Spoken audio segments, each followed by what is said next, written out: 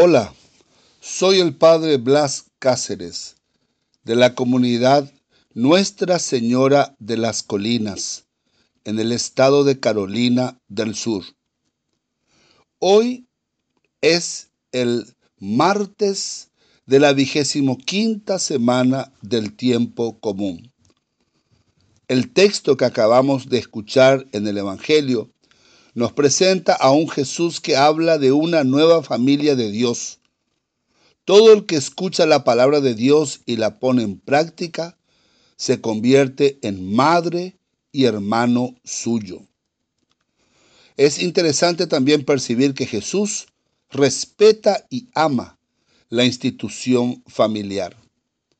Él mismo nació en una familia y vivió en una familia hasta el tiempo de comenzar su ministerio público. María aparece como la bienaventurada, porque ella aceptó ser la servidora de la palabra de Dios. La hizo carne en su seno. Gracias al sí de María Santísima, la palabra puso su morada entre nosotros.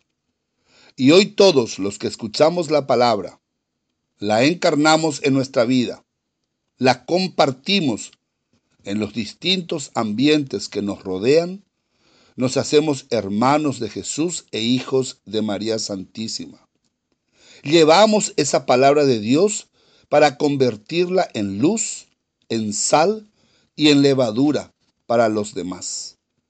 María por siempre queda exaltada como modelo de fe, porque ella supo escuchar la palabra de Dios, la guardó en su corazón para meditarla y también compartió la palabra de Dios con los demás. María es nuestra madre común. Por eso siempre la honramos y la respetamos. Y siempre tenemos que recordarnos de mostrarle nuestro amor a través del Santo Rosario, de nuestra devoción de hijos e hijas y de las prácticas cristianas a las que somos llamados a vivir día a día. San Juan nos dice que María aparece dando los últimos consejos de su vida, porque a partir de esa escena, el protagonista será Jesús. María aparece también en las bodas de Caná. Ella es la que lleva a los sirvientes hasta Jesús y les dice lo que nos dice a cada uno de nosotros. Hagan todo lo que Él les diga para hacer.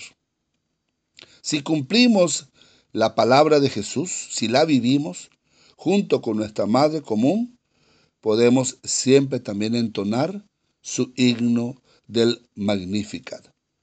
Ojalá que en este día recibamos la gracia de amar nuestras familias, de darle gracias a Dios por la familia humana, nuestro papá, nuestra mamá, nuestros hermanos y hermanas y demás miembros, pero también que nos demos cuenta que somos llamados a formar una familia especial, la familia de los hijos e hijas de Dios, que escuchando su palabra, la viven. Que la fe nos continúe moviendo y que siempre seamos verdaderos hijos de Dios y verdaderos devotos de la Santísima Virgen María, Madre de Dios, Madre de la Iglesia y nuestra Madre. Que tengamos todos un muy bendecido día lleno de la gracia del Señor.